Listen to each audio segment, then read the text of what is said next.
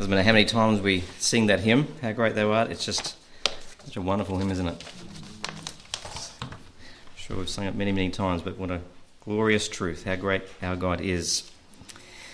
We appreciate the testimony of the folk here and the work here, and Brother Gavin and family, and we pray for you, and we love you in the Lord, and so thankful for your steadfastness down here in Albury. You're a testimony to us. I'd like to turn your Bibles to 2 Corinthians chapter 7, and we're going to read this chapter, 2 Corinthians chapter 7. We know that Paul's previous letter, the first epistle, was a fairly hard epistle, and but 2 Corinthians, there's this chapter which is a cause for much rejoicing. And we want to look at that this evening. 2 Corinthians chapter 7. Having therefore these promises, dearly beloved, let us cleanse ourselves from all filthiness of the flesh and spirit, perfecting holiness in the fear of God. Receive us, we have wronged no man, we have corrupted no man, we have defrauded no man. I speak not this to condemn you, for I have said before that ye are in our hearts to die and live with you. Great is my boldness of speech toward you. Great is my glorying of you. I am filled with comfort. I am exceeding joyful in all our tribulation. For when we were come into Macedonia, our flesh had no rest, but we were troubled on every side. Without were fightings, within were fears. Nevertheless, God, that comforteth those that are cast down, comforted us by the coming of Titus. And not by his coming only, but by the consolation wherewith he was comforted in you, when he told us your earnest desire, your mourning, your fervent mind toward me, so that I rejoice the more. For though I made you sorry with a letter, I do not repent, though I did repent. For I perceive that the same epistle hath made you sorry, though it were but for a season. Now I rejoice, not that you were made sorry, but that ye sorrowed to repentance. For you were made sorry after a godly manner, that ye might receive damage by us in nothing. For godly sorrow worketh repentance to salvation, not to be repented of.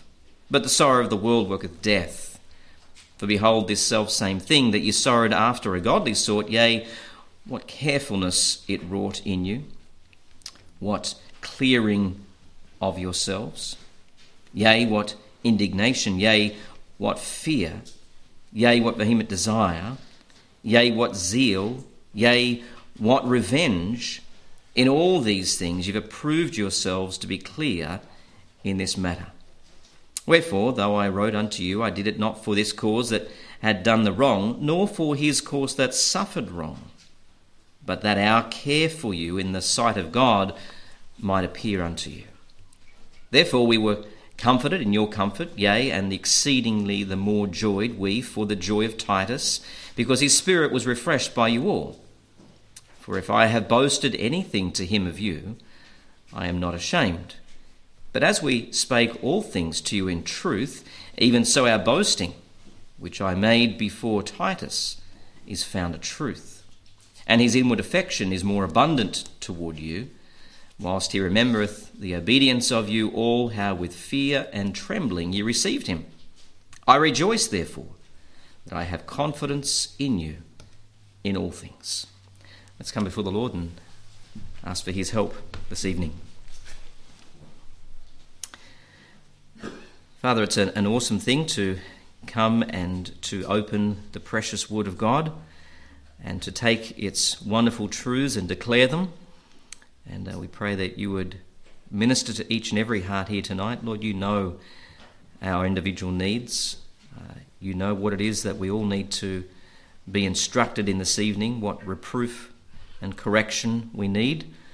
And we pray that you would use your word by your Spirit to bring each one of us to that point of being more surrendered, having a greater understanding and knowledge of the word of God, and being willing to make whatever decisions need to be made and whatever steps need to be taken as a result of the conviction of your Spirit this evening. We pray in Jesus' name.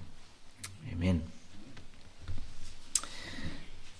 Well, appreciate the heart of the Apostle Paul. You know, he has this tremendous responsibility, doesn't he?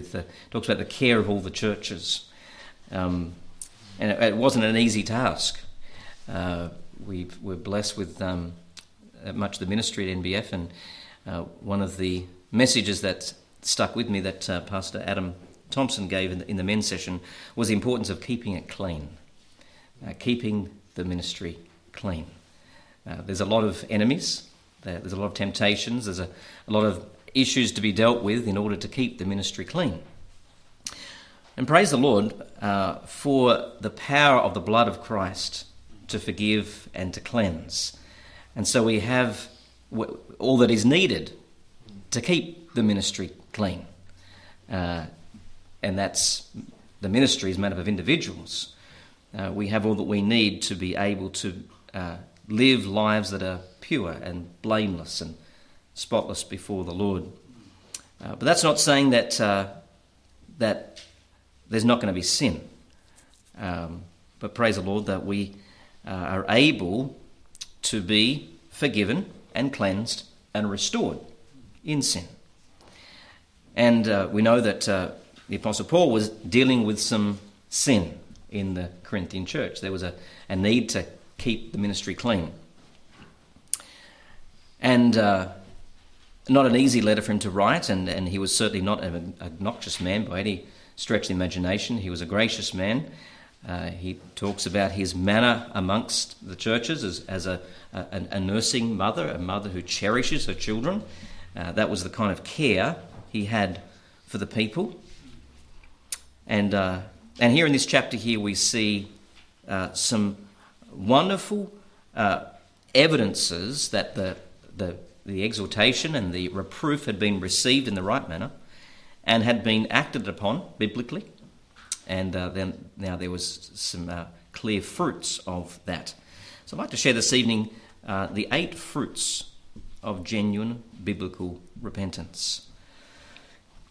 Now, it's easy for someone to say, I've repented, or let's make it personal, to say, I've repented, and rationalise and declare that.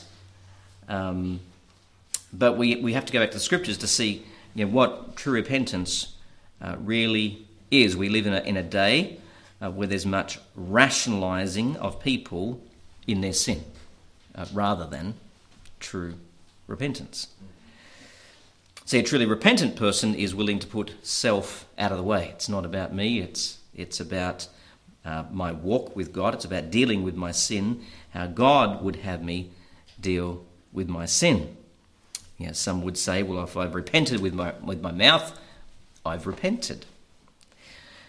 Well, there is false repentance and there is true repentance. And the Scriptures are quite clear about the different fruit that will be revealed in those cases.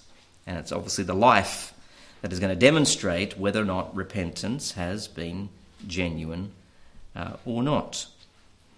Now, Paul is addressing believers here, so we're not talking about repentance unto salvation, but repentance within the Christian life of sin that needs to be dealt with. There are those who conjure up a false repentance, but what is going to be evident is going right back into what they were doing before. There's going to be no victory. There's going to be no true lasting change. Their foot is still in the world. Their heart is still in the world. Their lusts are still controlling their lives. We read in verse 7, Paul's rejoicing, therefore, was not by his coming only, but by the consolation wherewith he was comforted in you, when he told us your earnest desire, your mourning, your fervent mind toward me, so that I rejoiced the more. We look at those words, consolation, paraklesis, and comforted, parakaleo. It's encouragement and encourage. So the encouragement wherewith he was encouraged in you. Paul was thrilled at Titus's arrival, but he was also delighted by the report that Titus brought of the attitude of the Corinthians toward Paul. And that's always a shepherd's burden, isn't it, when he tells people what they need to hear, not what they want to hear. It's not easy being in leadership when you've got to say things that people need to hear, knowing that they don't want to hear it. That takes boldness. And when the report comes back that the response has been a spirit-led response, that brings great rejoicing. And that's how Paul was. He was blessed by their earnest desire, or their warm regards to him after he had written such a difficult letter. He was blessed by their repentant spirit, their mourning, their fervent spirit towards him. And in all of this wonderful news, Paul rejoiced the more. And verse 8, we see that he shifts his focus to the first epistle, which we know had been quite sharp in a few places, because he says, "For though I made you sorry with a letter," for though I made you sorry with 1 Corinthians, I do not repent, though I did repent. For I perceive that the same epistle hath made you sorry, but it were but for a season. So his thought is, for though I made you sorry with my epistle, I don't regret it. I don't regret it. Though at one point I had regretted it. There was a sense, I know how this will hit hard. And there's that sense of regret, but knowing that this is what they needed, I don't actually regret it. For I perceive that this epistle made you sorry, but for a short time. And then we come to verse 9, to the point that Paul's really driving at here. Now I rejoice, not that you were made sorry, but that ye sorrowed to repentance. This is the key thought, isn't it? He rejoiced at the repentance which had taken place in their hearts. Not that they'd been shaken by it, but the genuine repentance that had gone on. And he continued, "For you were made sorry after a godly manner, that you might receive damage by us in nothing." Or you were made sorry by God that you might not be hurt by us in any way. And that the point is that God had used this letter, this epistle, to bring them to repentance. And here's the great contrast. "For godly sorrow worketh repentance to salvation, not to be repented of. But the sorrow of the world worketh death." Very different. "Behold, this selfsame thing ye sorrowed after a godly sort." And here are these fruits, these evidences, this journey, if you like, of true biblical repentance. "What carefulness it wrought in you, yea, what clearing of yourselves, yea, what indignation, yea, what fear, yea, what vehement desire, yea, what zeal, yea, what revenge. In all these things you've approved yourselves to be clear in this matter." So how can we know that somebody has been genuine in repentance? Let's make it personal. How can I know that if God has convicted me of certain sin in my life, that I have responded as he would have me to respond to that conviction? What are the evidences that I will see of that inner working of the Spirit of God if there has been an appropriate response, real biblical repentance, genuine godly sorrow that has led to repentance? Not just, I'm sorry I got caught, or I'm sorry about the consequences, but genuine repentance. There's a misconception, I think, amongst some that repentance is only an event. It's just a moment in time. Well, yes, it is, but no, it's not. It's more than just a singular event. It is a moment, but it is also a process that produces certain evidences in a person's life. Like sanctification, there is a moment in time that we are sanctified. At that moment when we're born again, the Spirit of God dwells within, we are instantly sanctified. But then there's a process, isn't there? of sanctification. There's a lifelong process of being conformed into the image of Christ. 2 Corinthians 3:18 speaks about that wonderful transformation that takes place as we behold the glory of the Lord in the mirror, in the glass, in the Word of God. We're changed from glory to glory, even as by the Spirit of the Lord. So just as sanctification is both an event and a process, repentance is also an event and a process.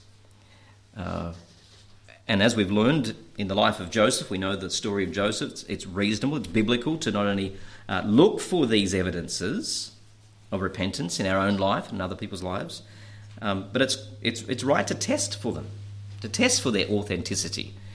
And it's a wonderful study of Joseph, isn't it, when you see how Joseph was testing these brothers.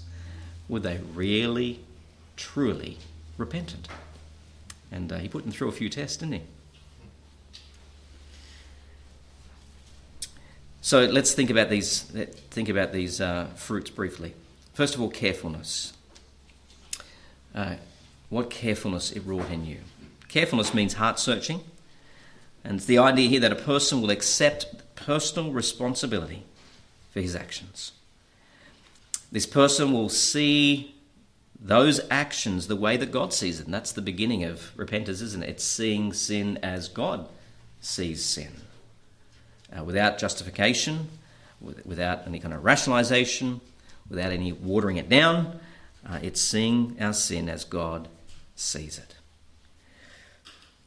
When a person has truly repented, there will be this sincere heart searching, this asking God to search my heart and reveal to him me the motives and the desires that were even involved in that sin.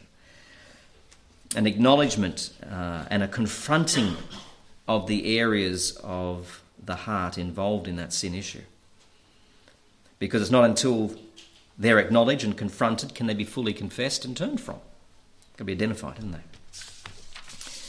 It's a desire to be fully cleansed from the sin, a desire to be restored to a right relationship with God, and it's a sense of leaving no stone unturned in looking at the motives of the heart. And that was certainly the psalmist's heartfelt plea, wasn't it? In those verses we know well in Psalm 139:23, search me, O God, and know my heart. Try me, test me, and know my thoughts. Every last bit of detail about me, my very thoughts. See if there be any wicked way in me, and lead me in the way everlasting. That's carefulness. That's a fruit of genuine repentance. Job 13:23 says, how many are mine iniquities and sins? Make me to know my transgressions and my sin. Make me to know. So a truly repentant person will be careful not to commit that sin again, taking steps not to fall into temptation. He will really mean it with his whole heart. And lead me not into temptation, but deliver me from evil. In the model prayer that we're given by the Lord. It's a removal, in that carefulness, there's a removal from the life, every aspect of the life that we have when we have a say, or anything that is ungodly in its content. We're careful in the home, we're careful wherever we have a say to remove all that is ungodly. And the life and the attitude of this person will be noted by the carefulness not to fall into sin again. A little story about Isaiah. He's here tonight. Isaiah, when he was much younger, got bitten by Zeke. Zeke was my mum's little black poodle. And Isaiah was quite young at that time.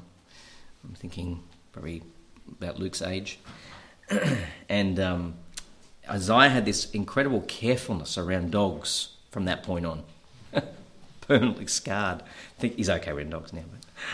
But it took quite a while before Isaiah put his guard down around dogs. He'd been bitten, beat him on the finger, drew some blood, And that led to a real sense of carefulness for Isaiah around dogs.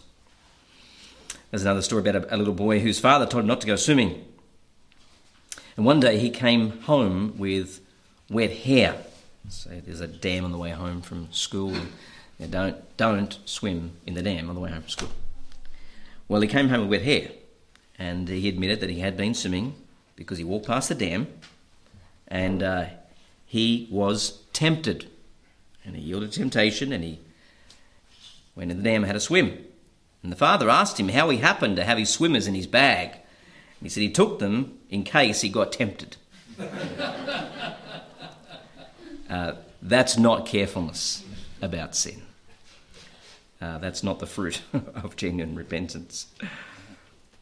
And many people have the same attitude towards their sin. Expose themselves to it and then fall in to sin. That's not carefulness. That's foolishness. Romans 13:14, I'm sure you're thinking of that verse as well. But put ye on the Lord Jesus Christ and make not provision for the flesh to fulfill the lusts thereof. That's carefulness. Don't make any provision. We know our weaknesses. The enemy of our soul knows our weaknesses. And one who has this fruit of carefulness will carry out radical amputations in his own life when it comes to being so very careful not to allow things that are going to put him or her in any heightened situation of temptation, knowing the risk of falling into sin. Secondly, clearing. Yeah, we're clearing yourselves after this carefulness. There's this confession of the sin in its ugly entirety. There's this taking personal responsibility for the sin, the consequences that have come from the sin, and acknowledging it as a willful transgression before God, and asking for his forgiveness. It's the act of clearing. In the act of clearing, it's a declaration of repentance needs to take place here. It's a commitment to God to turn from and completely forsake that sin that is being confessed. And this is really the event part of it that we spoke of earlier. This is the time where we acknowledge the sin before God, make this commitment before God to completely forsake that sin. There's lots of examples in the Psalms of David's attitude toward clearing and dealing with sin properly. Psalm 32 verse 5, I acknowledged my sin unto thee, and my iniquity have I not hid. I said, I will confess my transgression unto the Lord, and thou forgavest the iniquity of my sin. This is that clearing. I'll confess my transgressions unto the Lord. Psalm 38:18. For I will declare my iniquity, I will be sorry for my sin. Psalm 51 verse 2, wash me thoroughly from mine iniquity, cleanse me from my sin. And verse 3, for I acknowledge my transgressions, and my sin is ever before me. There's a carefulness, there's a clearing, and there's, yea, what indignation. Indignation is this strong displeasure. That's something that's considered offensive, insulting, or base. And once we see our sin as God sees our sin, there will be this attitude of mourning and an attitude of disgust over the sin. In this repentance, we are grieved by our sin and the effect that it has on others. Romans 12:9 says, abhor that which is evil, cleave to that which is good. Two very opposite instructions here, isn't there? Abhorring and cleaving. Abhorring, it's to hate extremely or with contempt, to loathe it, to detest it, to abominate. And when one has confessed the sin and dealt with it before God with the right heart, it will cause such spiritual anguish to think of the sin that he will not ever want to be involved in that again. Matthew 5:4 talks about blessed are they that mourn. That's that mourning over sin, for they shall be comforted.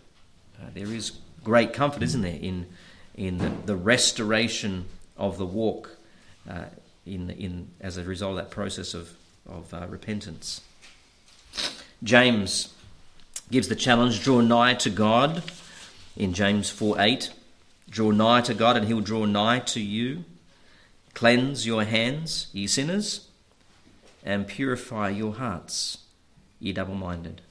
Be afflicted and mourn and weep. Let your laughter be turned to mourning and your joy to heaviness. Humble yourselves in the sight of the Lord, and he shall lift you up. There's a lot of words of action there that we are challenged with, isn't it? Draw nigh to God, cleanse your hands, purify your hearts, be afflicted, mourn, weep. Laughter turn to mourning, joy to heaviness. Humble yourselves. Now this is our responsibility. This was Peter's response when the Lord had warned him. Before the cock crows, you'll deny me 3 times. And he remembered those words when he heard that cock crow, and he went out and he wept bitterly. Wept bitterly. Psalm 6 verse 6 says, I am weary with my groaning all the night, make I my bed to swim. I water my couch with my tears. This abhorrence of sin, this indignation of sin is a good sign. It's a fruit of genuine repentance. And we see, yea, what fear. Fourthly, yea, what fear. We see that true repentance produces this deep respect for God and for his holiness. And listening to a message recently talked about the lack of teaching on the holiness of God. It's really just disastrous as we look around at the typical youth within the typical professing church today, and we see the lack of the fear of the Lord in young people. No sense of this deep respect for God and his word and righteous, godly living. But once a person has acknowledged his sin and begins to see it as God sees it, and he realizes that he deserves to be judged. Praise God for his mercy. And when we see our sin as God sees it, when we see God as he really is in all his holiness, as Isaiah saw him high and lifted up, we become more and more thankful with great humility that we've received God's mercy rather than God's judgment. When we think about what we really deserve for our sin, God has been merciful to each one of us. How did God deal with lying with Ananias and Sapphira? There was no second chances. He just took them, just like that. What about when Nadab and Abihu, Aaron's sons, with strange fire, didn't follow God's instructions? God just took them. What about those young people who were being disrespectful to Elisha? They didn't do it a second time. We understand God hates sin. And when we see it from his perspective, we understand that God is merciful. In his goodness, Romans 2:4, the goodness of God leadeth thee to repentance. God is very good when he leads us to repentance. And how wise we are when we hear that and listen to that conviction, and how foolish we are when we justify our sin and we have worldly sorrow, which leads to death and destruction. Yea, what? Fear. Jacob had been a deceitful man in his life, but he had come to realise that he didn't deserve God's mercy.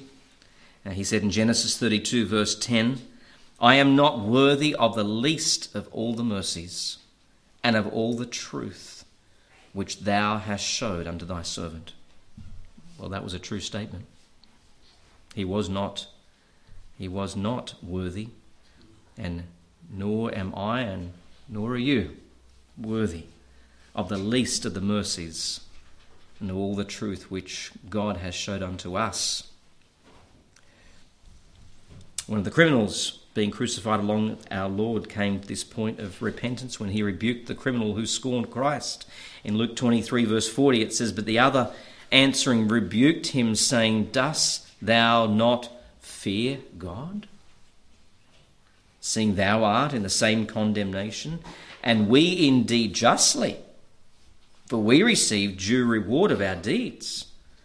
But this man hath done nothing amiss." Then he said unto the Lord, "Remember me when thou comest into thy kingdom." He received the mercy of God, but acknowledged that he was just receiving what he justly deserved. Yea, what fear, yea, what vehement desire. Once a person has repented their sin, they have this godly fear of the Lord. They show a great desire to move forward in their walk with God, leaving behind the sin and the folly. And it's this vehement desire is evident in the person's desire to change their thinking to God's thinking. How does that happen? Through the renewal of the mind in the Word of God. Paul's burden in Romans 12, verse 1, verses we know well, and you've probably memorized them, and aren't they wonderful verses to meditate upon? "I beseech you, therefore, brethren, by the mercies of God, that you present your bodies a living sacrifice, holy, acceptable unto God, which is your reasonable service, and be not conformed to this world, but be ye transformed." How? By the renewing of your mind. What's that going to produce? Well, then you can prove what is that good and acceptable and perfect will of God. Transformed mind, that we might be able to know the will of God. It was Peter's burden in his writing, 2 Peter 3:18, "But grow in grace and in the knowledge of our Lord and Saviour Jesus Christ. To him be glory both now and forever. Amen." There's this burden, this prayerful desire for that Peter expresses. Grow in grace, grow in the knowledge of our Lord and Saviour. So there's this vehement desire to go on in our walk, to grow in Christ, to leave behind the things which are behind and reach toward the things which are before. Then there's the zeal. The zeal. This person, repentant one, has a new zeal for serving God. For serving God in his local church, for serving God in obedience to the Great Commission, sharing the gospel,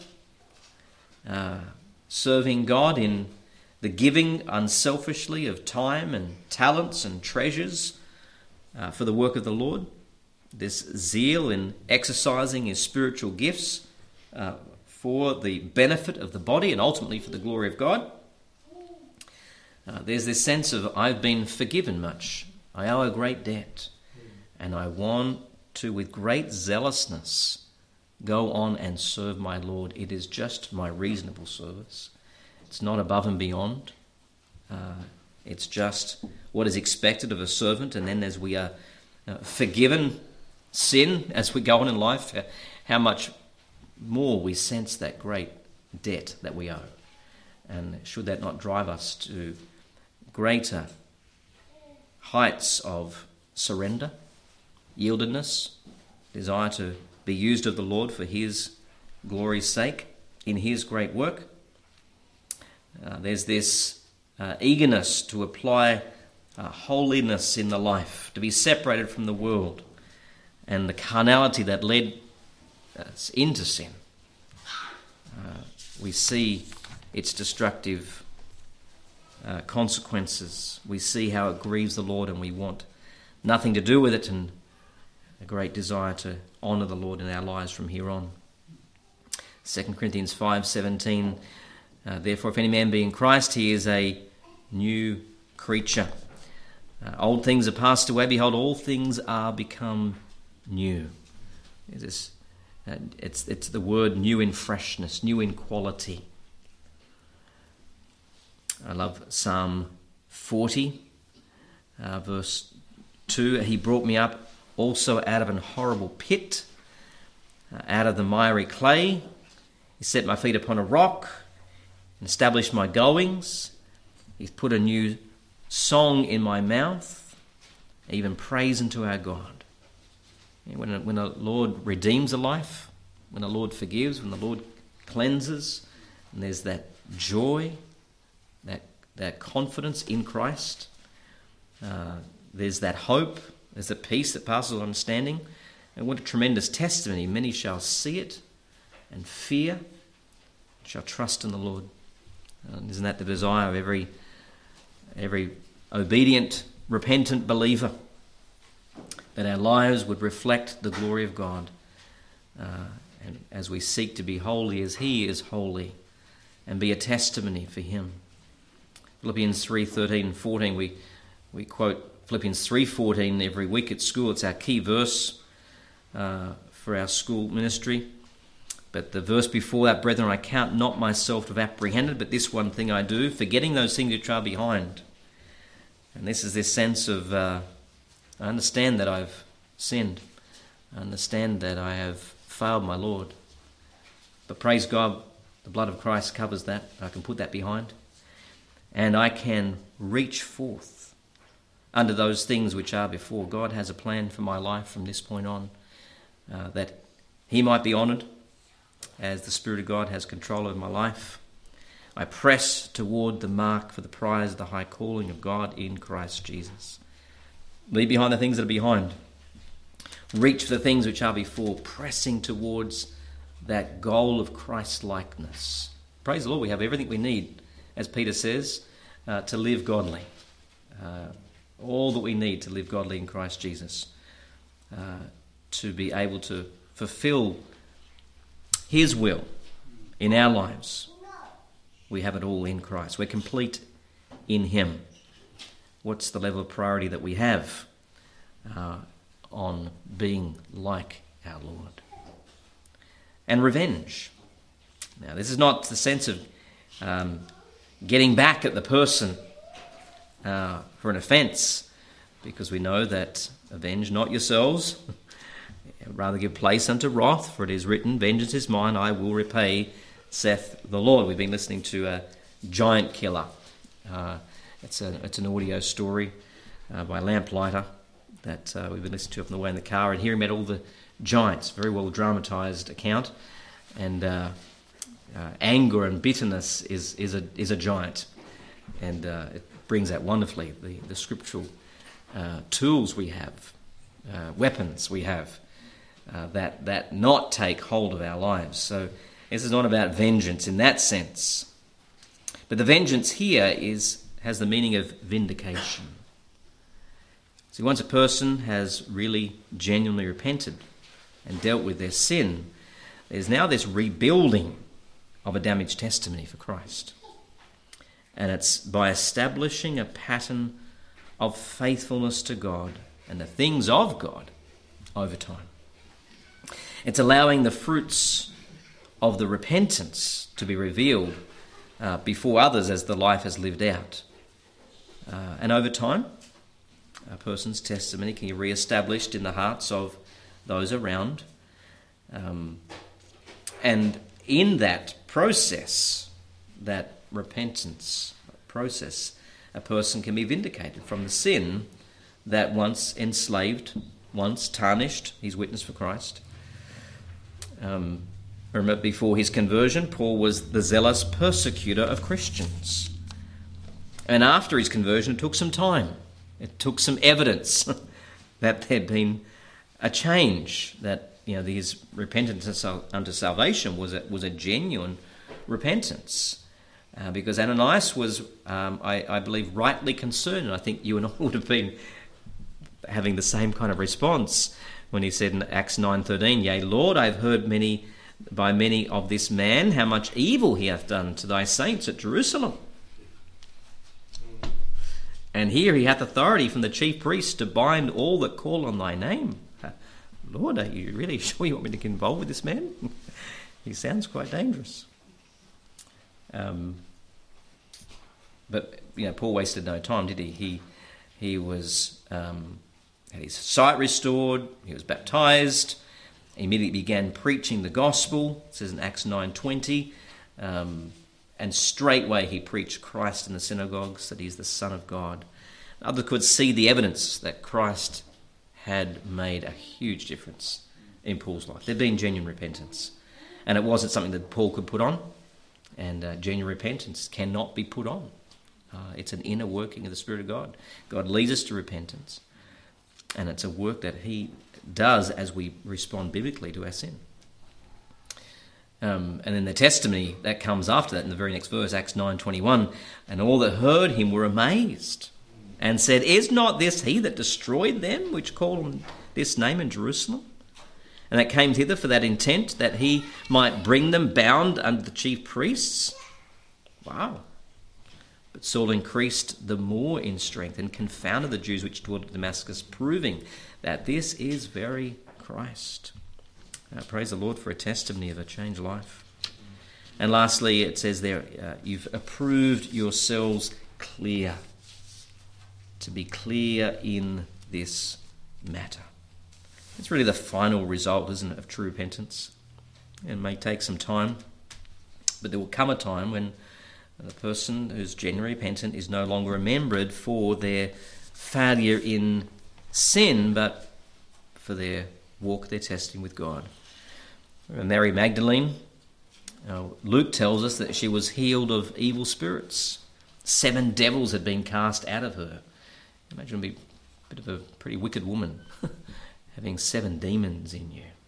Imagine what havoc would have been wreaked as a result of her existence with such an evil control over her.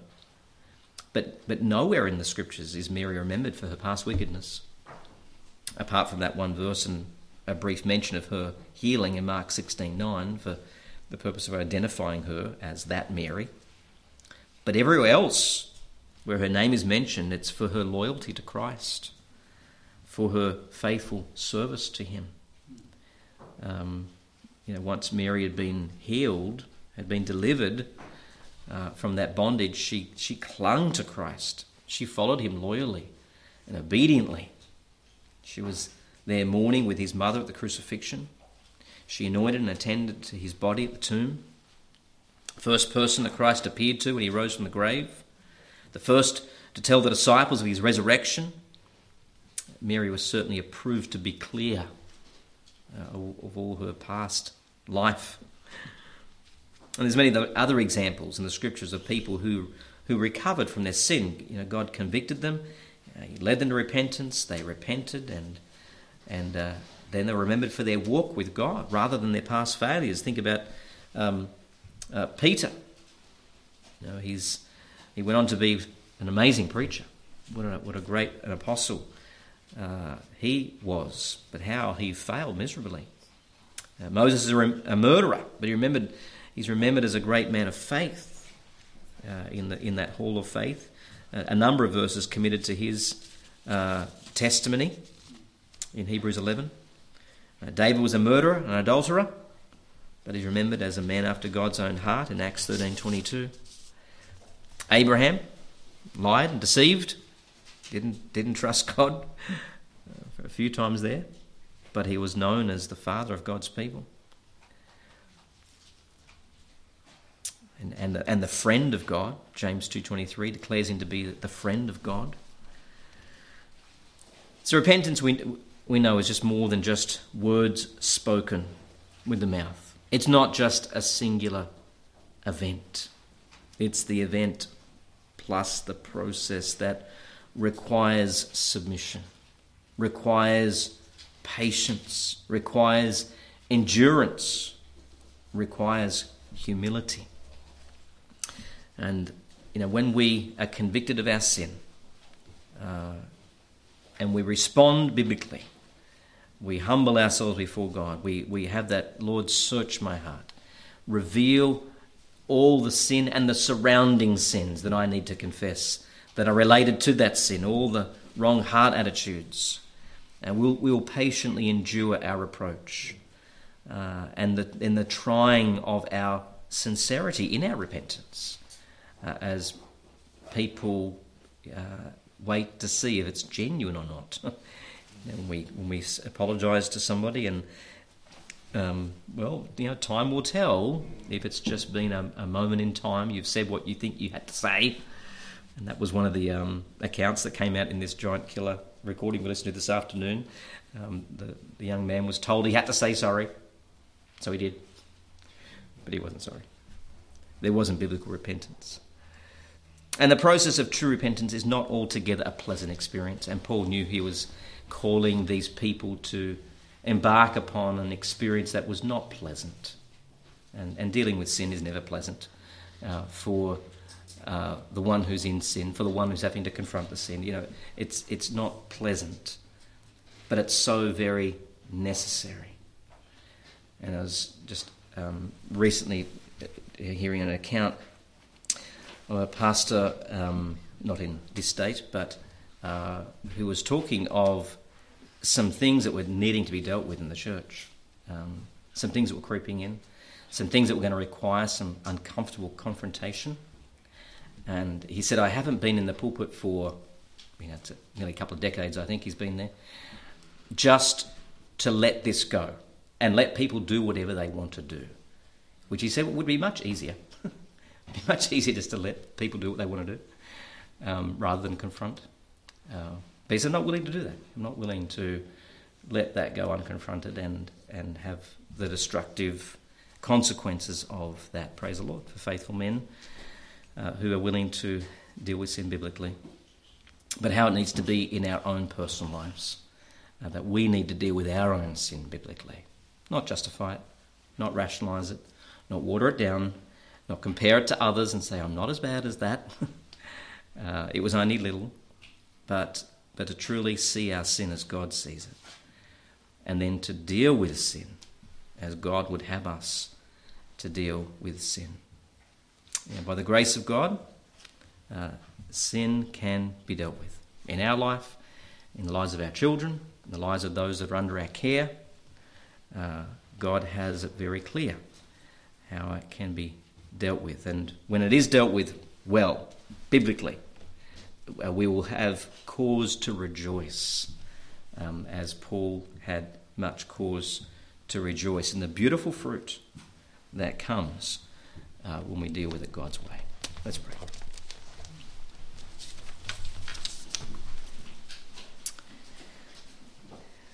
Father, we thank you for your heart. We thank you that you're a God who is completely and perfectly holy, as those heavenly beings cry out, holy, holy, holy is our Lord God Almighty. We know that you hate sin, and you've called us to hate sin. But Lord, we're so thankful that our Lord Jesus Christ came and bore the penalty for sin in full. And for everyone here tonight who knows Christ as their Saviour, we know we will never have to face the condemnation of our sin. It's been borne once and for all in Calvary. But Lord, we know that sin can creep into anyone's life if we are not walking in the Spirit. We know that if we walk in the Spirit, we will not fulfill the lusts of the flesh. But when we fail to walk in the Spirit and we start to walk in the flesh, we know that we are very prone to going our own way and indulging in that which is destructive in our own life and other people's lives. But we're thankful for the promises of your word, that if we confess and forsake our sin, that you are faithful and just to forgive us all sin and cleanse us from all unrighteousness. And we thank you for your goodness that leads us to repentance. Lord, help us to take sin seriously in our own personal lives first of all. If we don't take sin seriously in our own personal lives, we'll never take sin seriously in those that we're called to guide and teach and admonish. But then, Lord, help us to be sensitive and careful to deal with sin graciously and lovingly in the lives of those around us that we have an influence over. Lord, may we do it with a sense of humility, and Lord, may you be honoured as sin is dealt with in a way that you have so laid out for us in the Scriptures, and we thank you for that in Jesus' name. Amen.